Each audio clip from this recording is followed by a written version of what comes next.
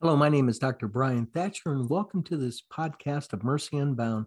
Today, I interview Dr. Stephen Mattingly, a microbiologist who has a fascinating theory on how the image of the Shroud of Turin was formed. To my knowledge, he's the only one that has been able to reproduce such an image. I think you'll find the show fascinating as he feels science can explain the image, but of course, it cannot explain where the body went. Thanks for joining us, and I hope you enjoy this fascinating show.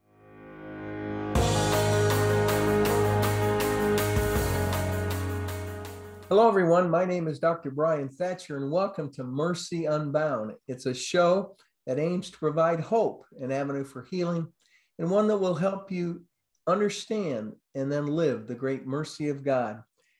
I brought back Dr. Stephen Mattingly. A while back, we did show one on his book, The Jesus Microbiome. And Stephen, that's available at Amazon, correct? That's correct. Okay. Or any bookstore, really. Okay. And in it, we discussed Stephen's a doctor of microbiology and his thoughts on how the shroud was actually formed. I believe that was show 36 or something like that. You might want to go back and look at that one, but we're going to get into a little more of the biochemistry today and ask some questions that after I watched the first one, I thought I should have asked this and I should have asked that. And what I hope you leave with today is really an understanding. We're not trying to make you microbiologists, but we are trying to make you understand. We have an explanation he's figured out, we believe. He believes how the image was formed. And as he's told me several times, it doesn't explain where the body went. To me, it's a perfect combination of science and faith. This image will be discussed, but there's no evidence the body was moved and there's no evidence of the body. So that's where faith comes in. But welcome again, Dr. Mattingly. You live out in Texas, and I'm happy to have you back on Mercy Unbound. Well, thank you again for the invitation. Let's just talk a little bit about the setting of how you believe the shroud was formed. And we're talking bacteria, a microbiologic phenomena. How was the body of Jesus a tremendous microbiologic medium for bacterial growth? Sure. As starting at really the beginning, the crucifixion was a biological event. It started with a man that was crucified and then died on the cross and was buried. So we know a lot about the biology of what happened because we have pathologists that have looked at the shroud, and they tell us a great deal of information about what Jesus went through during the crucifixion.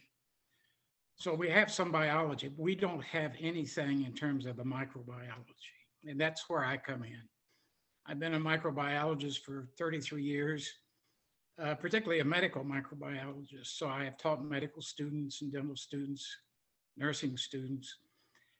So I'm very familiar with the medical microbiology aspect of what probably happened during the crucifixion, just following the events, and then if I were there with a culture medium, what would I do and what would I expect to find? So, beginning with when they arrested Jesus, there's a time element here, probably anywhere from 6 to 8 hours before he died. So it was probably early in the morning, 6, 7 o'clock, that time period. And then he was arrested, and I'm sure they asked him 1,000 questions, and they finally brought him out for trial. And of course, the mob wanted him crucified. So he was sent back and was scourged at the pillar. We know he had his hands up in the air, and they beat him on the back, although the marks do come around to the front of the body also. So stop right there. What is the effect of that beating? The effect is that the body begins to bleed. Okay, the Roman guards were expert at crucifying people, and the idea was they wanted them to suffer as long as possible. So when they whipped Jesus, the whip the fragments of bone and so on that they used at the end of the whip went in just a little bit, just enough to start oozing of the blood. And this continued throughout the entire crucifixion. People have counted over 100 different abrasions caused by the whipping.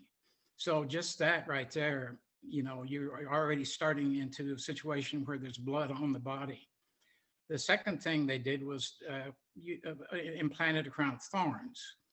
And the pathologists tell us it was not a crown, but it was a mat of thorns. It was, or a cap that covered the entire head. And then they, to be sure it stayed there, they beat it into the top of his skull.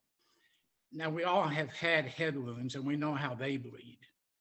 So that caused immediate bleeding, and it continued throughout the entire crucifixion. Earlier today, I looked up to see how much blood one can lose and still be alive. And we can lose up to 40% of our blood, which is about a half a gallon. After that, we die. So during this time period, we can imagine that Jesus is losing probably half of his blood through through the crown of thorns and the beating, and then later hanging on the cross. So now we've got a body completely covered in blood. And during the crucifixion, they forced him to carry the crossbeam. And the pathologists tell us what this did to his back and shoulders. We know that from the record on the shroud. But this exertion caused a great deal of sweating. And the sweat mainly is sodium chloride. Well, there was no one there to wipe off the blood. There was no one there to wipe off the sweat. So it accumulated on the body. So now we're in a situation microbiologically where we've got a very rich nutrient. The blood contains sugar, glucose, it contains amino acids, it contains growth factors, it contains vitamins, everything that Staphylococcus epidermidis, I'm going to start calling it staph epi because it's too long, the name is too long, began to grow. Staph epi is one of 1,000 different organisms that's found on our skin. And Jesus, like us, well, human, had Staphylococcus epidermidis on his body. It's a staph epi is a primary organism on the skin, and the blood is the medium we use to grow staph epi. Steve, if I could, I'm going to put up a slide now of the staph epi growing in the blood agar. It forms a white colony. So this is what would begin to grow very rapidly on the body of Jesus. There's nothing to stop it. The other thing is that with this accumulation of sweat and salt on the skin, staph epi is probably one of the few organisms that's capable of growing, because normally sodium chloride and sweat inhibits the growth of other bacteria. So this organism doubles every 30 minutes. In other words, one colony becomes 2, 4, 8, 16, 30, and in a very short period of time, you can reach extremely high numbers. And we're just guessing that maybe at one particular site on the body, there may be 1,000 colonies within a certain centimeter. If you do the calculations over 6 to 8 hours, that's over 20 to 40 million colonies per that centimeter area by the time he dies. So for all you medical microbiologists, there it is. There's okay. a little. Yeah, there it is.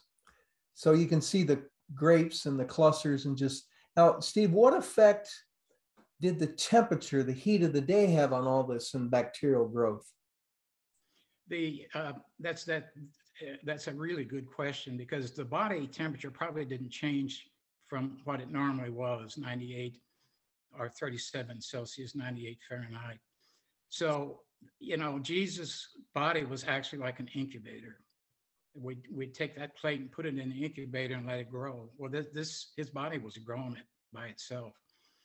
And it it reached levels that you don't ever see. I mean, I think this is a unique event that occurred in the history of man, to have an individual crucified like this, bleeding, with completely, his body is completely covered with blood, and allowing his own bacteria to reach levels that we never ever see.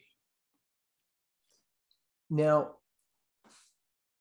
what was the nature of the shroud linen then that covered him? What was that made up of biochemically? The shroud that covered Jesus was, it's a linen, and it's composed of cellulose. That's the major component of linen. It's basically glucose molecules hooked together through a beta 1,4 linkage. And that is important because the beta 1,4 linkage, I don't want to get too technical, but we don't have many bacteria or fungi that can break that down above ground. Can you see the I see the cellulose. You see right. the oxygen in the center? Yes. See that little line that comes above it? That's called a beta linkage. In other words, the glucose is on a plane, and this linkage is from above. And we don't have the enzymes to break this down. So, this is like paper.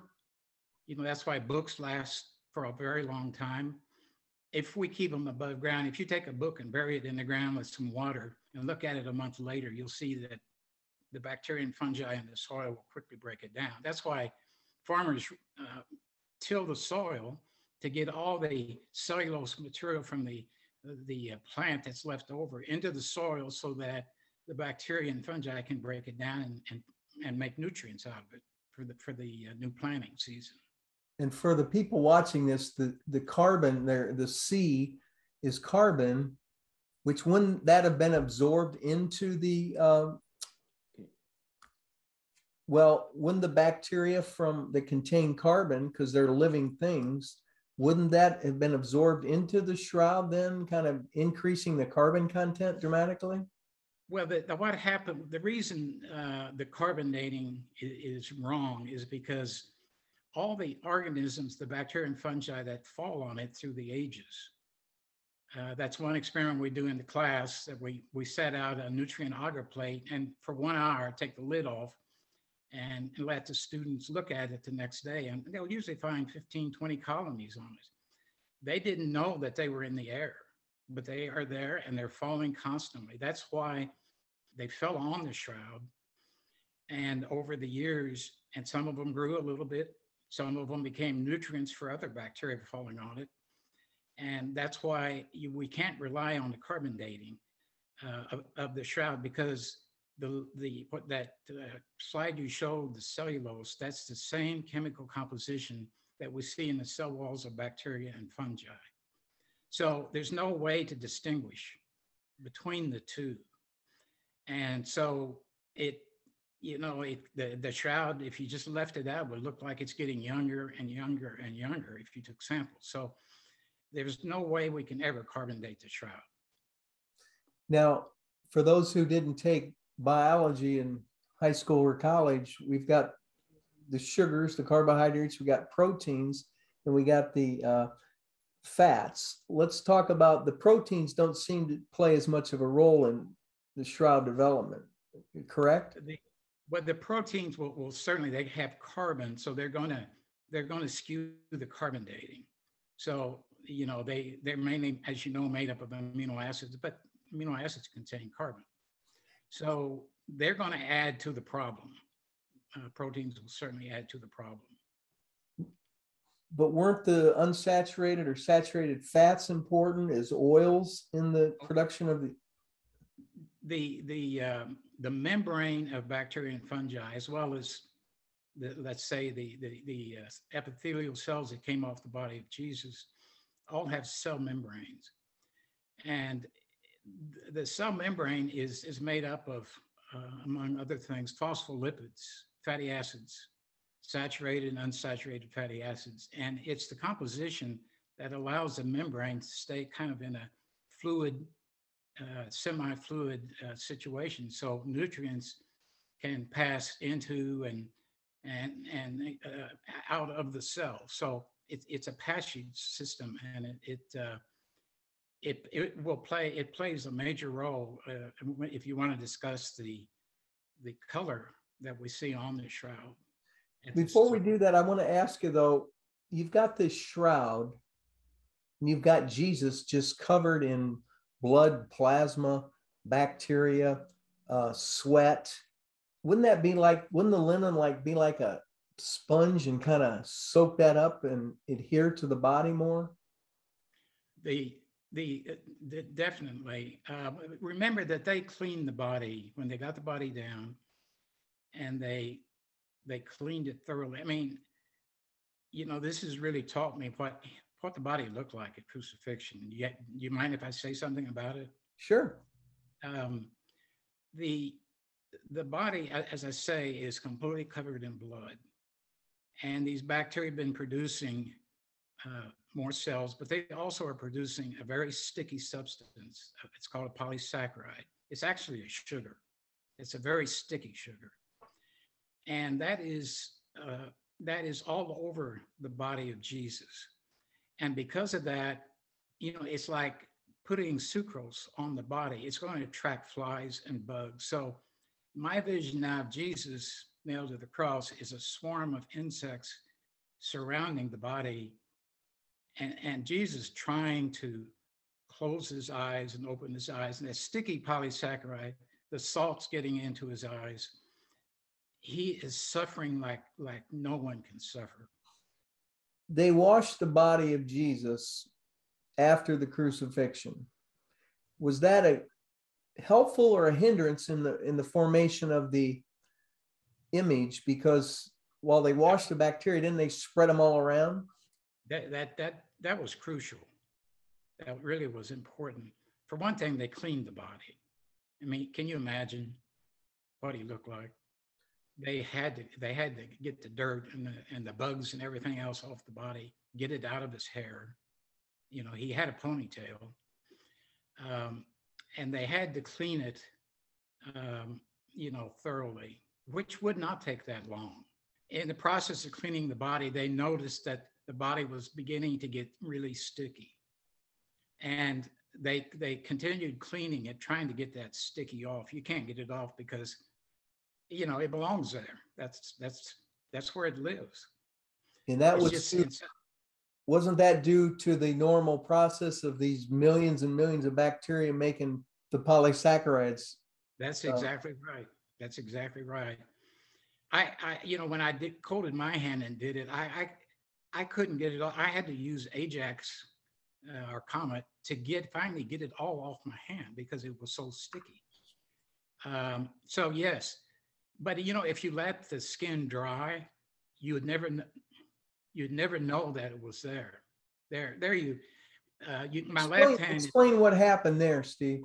Okay, my left hand is the one that I coated with my own skin bacteria, and it was amazing. As I removed the linen from my hand, it pulled the hair out of the back of my hand. Very painful, but it left my hand. You can see where it looks like I've removed liquid from it. It looks like my hand is aged on the left side. That gives you an idea how strong that polysaccharide is in pulling water from the body. So the body of Jesus, there was some moisture left in it, and it pulled that moisture out of his body and into the linen. But it was such a tight adhesion to the body. It was like a photographic film. When I did it, I coated my hand, and then I put a linen cloth over it, moistened it, and just allowed it to dry. And it took about a half hour, but I noticed that my hand wasn't shaking, but it moved a little bit. And wherever it moved, there was a blur. So that shroud linen was like a film. And that's why we get such an exquisite image, particularly in the photographic negative. Because he was obviously dead, was not moving like me. I was moving a little bit. and and you can see where I was because it blurred a little bit. But I don't know if you have the image to show that. But Yeah, before I show you the image though, again, I want to summarize. You've got the bacteria making polysaccharide a glue, and they're depositing all this carbon. The proteins are depositing carbon, so that's going to totally mess up the aging. The shroud is glucose, but it's sucking in, taking the water in. Well, let's discuss the oils. What effect did the fats, unsaturated, saturated, have on the yellowish discoloration? okay, the when you look at the shroud, you see a kind of a straw yellow color. And when I first started working on it, I thought, you know, that looks like some lipids that I used to extract and do chromatography on and allow them to dry, and they would turn yellow like that. So when I did my hand and I pulled it off, within 30 minutes, it was completely yellow. So you know, that was a clue to me that hey, this color is due to unsaturated fatty acids that when they come in contact with oxygen, they produce a high energy radical that damages the lipid and it turns it yellow. So that's And a major point, though, right? I mean, that's a major point. that's Yes. the gist of the whole thing, really, or at least how. What doesn't that happen every day when in our shirts, or how can the average person understand that? Well, I'm glad you mentioned that. That is the basis for ring around the collar. And they have detergents now that take care of it. But back when I was growing up and I had white shirts, I noticed that I would get this yellow color, and my mom would do my clothes and hand them back to me, and the yellow color would still be there. And the next time, it started getting darker and darker. And yeah, that's the bacteria from my neck, back of my neck, that are constantly in touch with that. They're transferring the bacteria from and my epithelial cells to the shirt, and then as soon as oxygen hits it, it turns yellow. So the shroud is really an oil painting. It's made from it's an oil painting made from the unsaturated fatty acids that have been oxidized. And because it's oil, it'll be there a long, long time. There are also saturated fatty acids that result from the oxidation, the breakup, some of the fatty acids. And they also have a yellow color. Uh, and these are water soluble. The oils are not. But over time, the water soluble fatty acids will disappear. I mean, that's why in paintings, color paintings, you always see some kind of coating over it, a glass or plastic. Whereas oil paintings don't need any protection; they're fine the way they are. So the shroud is really an oil painting made from the bacteria in the skin cells of the man of the shroud. And let's go over again that washing of the body, because the first time I heard that, I thought, well, wouldn't that have taken off all the bacteria and the chemicals, the oils? But you mentioned the polysaccharides made like a glue.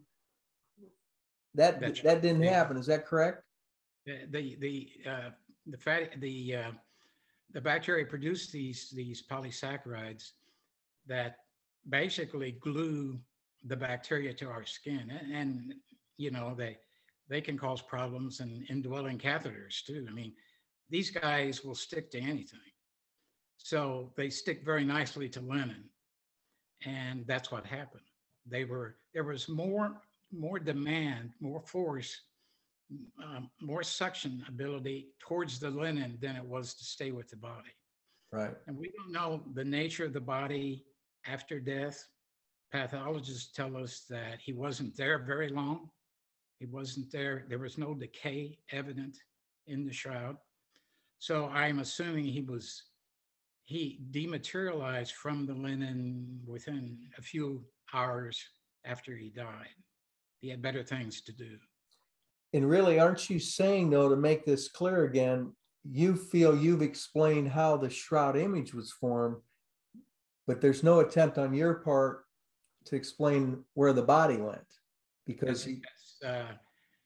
I had a good microbiology friend read my book and give me the toughest criticism he could. And he came back and he said, well, you definitely, he said, I love the microbiology in it, and you definitely proved the body was Jesus. But you know, you proved something else to me. He said, you proved to me that there is a God, because only God could do what he did with that body after death. He dematerialized it, and then the body came back in another form. So I guess I guess I convinced him to believe in God. well, the thing I found fascinating was science is always trying to disprove faith, but in this instance, it was appear that there's a collaboration of science and faith, because you're not saying such and such on the body. You can't explain that. That's the faith part. And it's just fascinating to me that this all makes sense from a biologic standpoint. Now, I'm going to put another picture up here, Steve, and explain what this is all about, if you would. My wife is an artist. I asked her to paint an image of the shroud using my bacteria, Staph epi, from my skin, mix it with a little bit of water, and just do a quick image and see what the color looks like. And this is what she showed me after it was finished. In science, though, you make a hypothesis, you evaluate it, but the work must be reproducible. You've in essence reproduced this, haven't you? Oh yes, many times. And I've had students do their own hand images. I have to be very careful because we're putting Staph epi on at levels that you don't normally see. So you never want to put it on a hand that has a cut in it or anything like that. I did my face, which was a very scary business. And I don't know if you have any images of it. I also did my face, uh, and I discourage anybody from doing that because we don't know if you get it in the eye at these concentrations, what it would do to the eye. So don't do your face, but I did mine, and it was quite an experience. I did my face, but without touching near my eyes. And it gave a reasonable image, but like I say, this is dangerous, and I don't recommend it for anybody else. You know, I think we've kind of explained we got bacteria, we got proteins, the bacteria with their glucose, the linen was made of cellulose, complex carbohydrates, you got the fats and the unsaturated fats with the oils. This has all been amazingly reproducible, but any other thoughts you have on anything before we close out today's show, Steve? I think when you think of the crucifixion and death of Jesus, you have to look at it as an event that there were many aspects to it. And each one is like a little puzzle. And you have to take these pieces and put them together and to assemble the whole thing to get a story. And honestly, I wouldn't expect anybody out there to be able to do this other than someone like me that's a medical microbiologist that also has a very good background in biochemistry to see the relationships. You know, it. You know, we haven't figured it out up to this point because that individual just wasn't there, and I guess I was picked to do it. But I have all the confidence in the world that this is it. People I've talked to, other scientists, their comment is, why wasn't this done earlier? Um, you start with biology. I mean, the death was a biological event, and how did it happen? And all these things fit together, and then you're left with the big question mark at the end: what happened to the body? And I this last Easter when I was at church listening to all this and thinking, and the apostles finding the shroud and knowing, yes, this was really him, I believe. It just gives me such a thrill to know that I played a part in this. You know, there's a lot of scientific work over the last 20 years or so. Scientists believe that this was some radiation effect, that when Jesus rose from the dead, the energy was released from protons and um, atomic particles. But to my knowledge, they've never been able to reproduce it. And you have done something here that I think is amazing. Well, let me make a comment about that, because my understanding of a supernatural event, you can't take natural phenomena and say, and cause a supernatural event. I mean, maybe I'm wrong, but I don't know of any example of that. You can't take radiation or light energy and use that to say this is, result of the resurrection. Resurrection was a unique event, only time it'll ever happen. We'll never understand it. Science can spin all the wheels it wants. It'll never be able to explain it. And we don't need to explain it. The shroud is our proof. And I hope someday that the church will recognize the significance of the shroud. I'd like to see it in every church. So right beside the crucifix, so we can see the death of Jesus, what happened, and also his rising from the shroud. I mean, it just makes such a story. Well, while you were talking, I was thinking, I think a lot of people lost their interest in the shroud after the carbon-14 dating, but as more comes out, it was flawed. So keep the faith. And we know that the shroud superimposed with the Divine Mercy image, it's a match, and it's fascinating. So this is kind of like faith coming alive again. So I couldn't agree more. And I think it's the most precious gift that we have from Jesus. Yeah. Well, people, I would encourage you to get the Jesus microbiome. You can Google it. You can go to Amazon. You can find it in many bookstores. Stephen Mattingly, the doctor of microbiology, with a mutual friend, Roy Varghese, and just reflect on this. Watch this show over and over, because I think even if you don't know any microbiology, you got to come to say, hey, this makes a lot of sense. And again, faith tells us Jesus rose from the dead, and the shroud tells us his body wasn't moved. So people, I want to thank you for joining me today on Mercy Unbound. Dr. Mattingly, thank you so much. It was a joy and an honor to have you back on, and keep up the great work. And I hope to see you again on Mercy Unbound. Thank you. I'd be happy to come back and answer any questions. Thank you so much. Please subscribe to our YouTube channel for the video portion. The podcast can be heard at anchor.fm/Dr. Brian, Bryan Thatcher, Thatcher, and on all the major podcast forums. I would love to speak at your church or conference, and please consider supporting our efforts to spread the truth to a hurting world. Thank you again. And for more information, go to the website at drbrianthatcher.com.